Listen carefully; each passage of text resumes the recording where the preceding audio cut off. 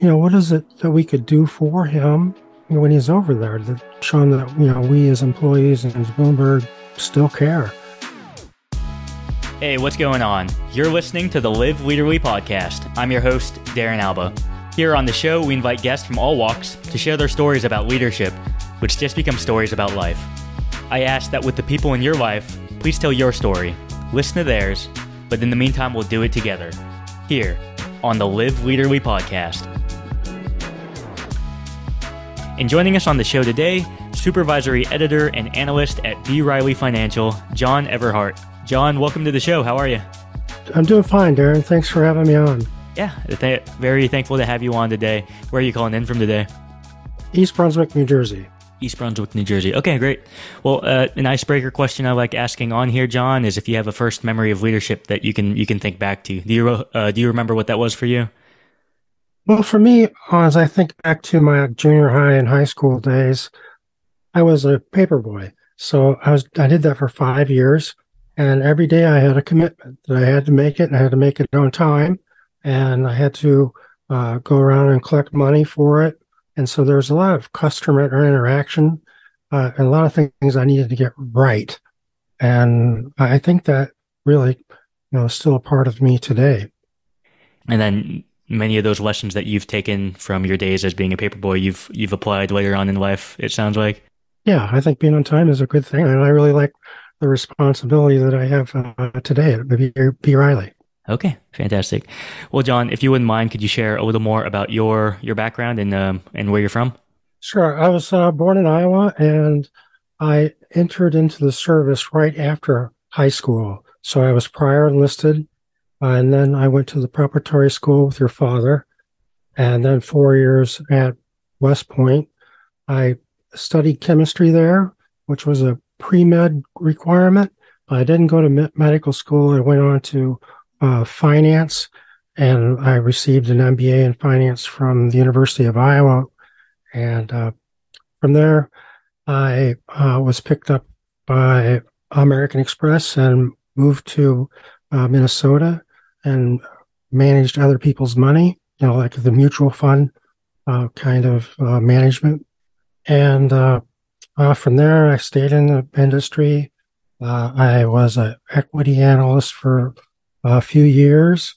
I was a convertible bond analyst for a few years. I started a hedge fund with them for $100 million mutual fund.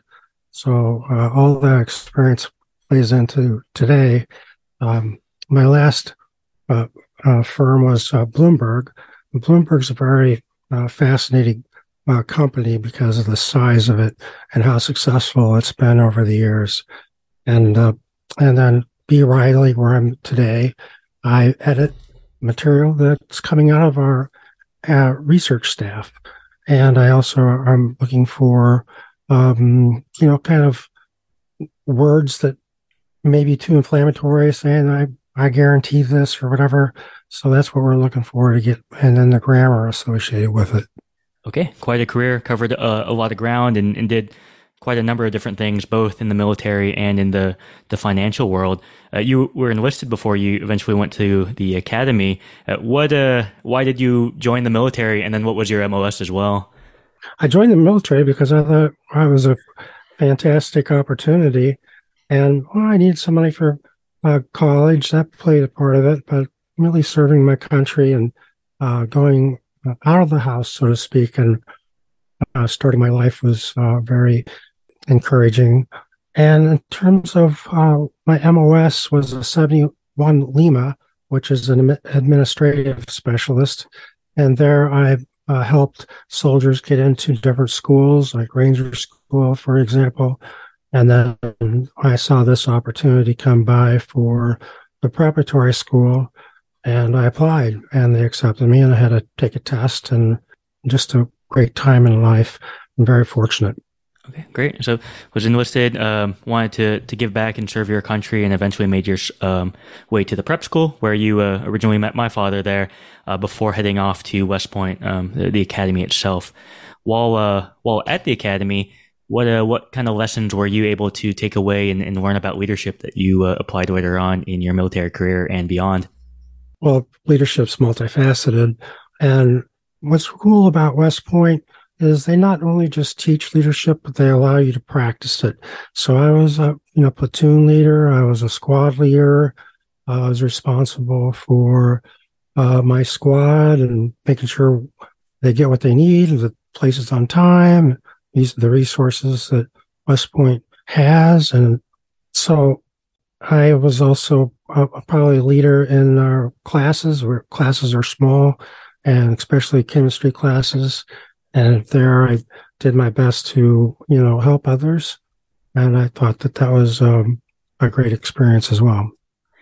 We something I didn't, I think, appreciate about the academy until maybe much later was that we have this access and this opportunity to interact with these great leaders at the academy, our teachers, our TAC officers, the NCOs that we're involved with. Did any of those mentors at the academy have a great impact on you that you can remember? Well, Lloyd Austin certainly did. And, now he's Secretary of Defense. When he mentored me for my military bearing, so to speak, I learned a lot from him about executive presence. And he could just fill a room with his voice. And he's very passionate about being a soldier. It was like that's what he was born to do. And then he was helping me trying to have opportunities for speaking engagements like this one and, feel comfortable about yourself and your own skin. You have a lot to offer, et cetera. And we probably had, a dozen different interactions over 3 or 4 months. And it was something I think about today. What an opportunity to learn from the future Secretary of Defense, and of course all the other positions that he's held in the military. Some maybe he may not think they have the executive presence to be a leader. They may not think they can stand up in front of a group of people. What are things that someone can do to work on that executive presence that you talked about in their day-to-day life? Practice as much as you possibly can. Take every opportunity. Public speaking would probably be the best thing that you could do. Take some classes in that topic and then practice, because it doesn't come natural for everybody. And maybe some are more extroverted than others. Not necessarily you have to be an extrovert to be a great executive presence. So, yeah, that's what I think is really cool. Give practice. It takes practice and repetition to get comfortable with your voice and how you want to communicate with others. And so after the military, you later switched to the finance industry, worked on Wall Street in a number of places. What did you take from your leadership experience in the military and apply to your finance career? And then kind of a two-part question. What did you learn in the finance industry about leadership that maybe you didn't get exposed to while in the military? Well, about finance, I did take the initiative, which is a very good quality to have. And I seized the opportunity when I saw it to start 2 new funds for American Express. And it was seeded with their money so that they really, believed in me as much as I believed in them. And then what did I take from American Express that I currently have today? Well, all that experience really shows nicely on my resume for sure. And today there are several opportunities.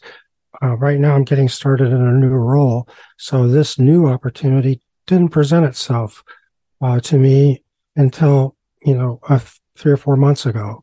So I really wanted to be a medical doctor when I grew up, and I'm probably the furthest thing from it today. And that's just the course of opportunity that's been offered to me throughout my lifetime. That initiative, which being a Army officer myself, you have to take the initiative in many of our roles, and that's something that you took forward into your career in finance.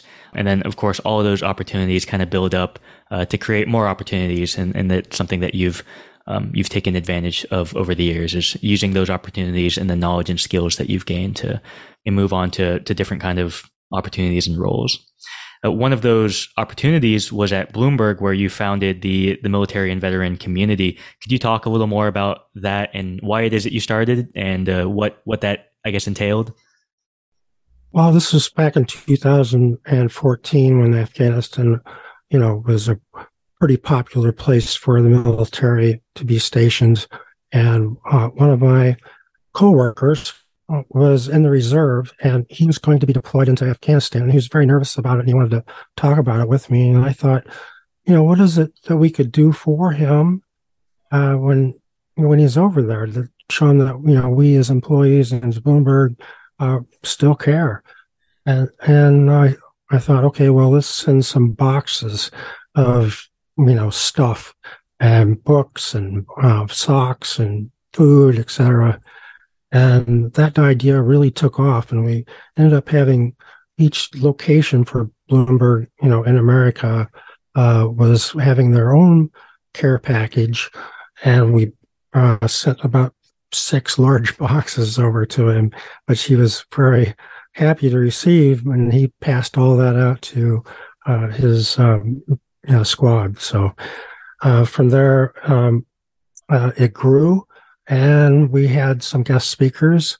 One was General Sattler, who compared the Army's values to Bloomberg's values, and you could see the overlap. Another one was my favorite, General Caslin, who spoke about the diversity at West Point, and he said, nobody really told me about how the percentages should be. So I looked at West Point, and then I looked at the greater Army and thought that West Point should have a similar makeup to that. I thought that made a lot of sense. And then General Petraeus has dropped in for a while, and he spoke to a classroom. I thought that was a great opportunity.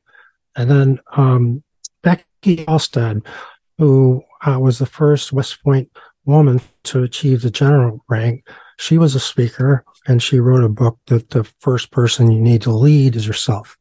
And I thought that was interesting as well. No, that sounds. It started with that initiative, like you talked about, trying to help out a fellow coworker who's going off with the reserves to deploy overseas, and it turned into a way to connect military leaders and the knowledge that they have and the experiences they have, and connect that to your roles at Bloomberg and the things that y'all do there. General Caslin was actually the superintendent during my time at the academy, so I remember him very, very well. And John, so if you could think about some of the other leaders in your life, maybe the best leaders that you've had during your life and your different careers, what did you really admire in your best leaders that you've tried to incorporate and make part of you? It's that confidence. I'm always working at it because I'm always learning new things. And I think that both of those are important, learning new things. And then as you become better at those things, then you build that confidence in yourself. And I do that all the time. Continue to learn, build those skills, and then that confidence will come with that. And that's a confidence that you can exude, and that will go towards that executive presence, like you said, like we talked about earlier. Well, we have a guiding theme here at Leaderly, and I'll ask you a question, John, is do you think that anyone can learn to lead, given your experience with leadership and seeing leadership in others over the years? Absolutely. There's a little misconcept, I think, about everyone is either a leader or a follower. I don't believe in that. I believe that good followers make great leaders and vice versa. And to be able to, show that servant leadership to others is very important and something that was taught at West Point. Good followers can become good leaders, and good leaders are also good followers, like you said. Well, we're close to wrapping up here shortly, John. I did want to turn it back over to you if you had any other thoughts, any other leadership advice that you wanted to share for the podcast. I think it's important to stay in shape. I think that is part of leadership as well, and certainly something that West Point instilled in me, and I'm always working at that every day. Stay in shape, that fitness, both physically, mentally, fitness across the board. Well, John, thanks so much for coming on the podcast. I really appreciate you sharing your thoughts and your story with us today. Great. Thank you. I enjoyed it. Thank you. All right. Our guest today, John Everhart, and for all those out there listening, this has been the Live Leaderly podcast.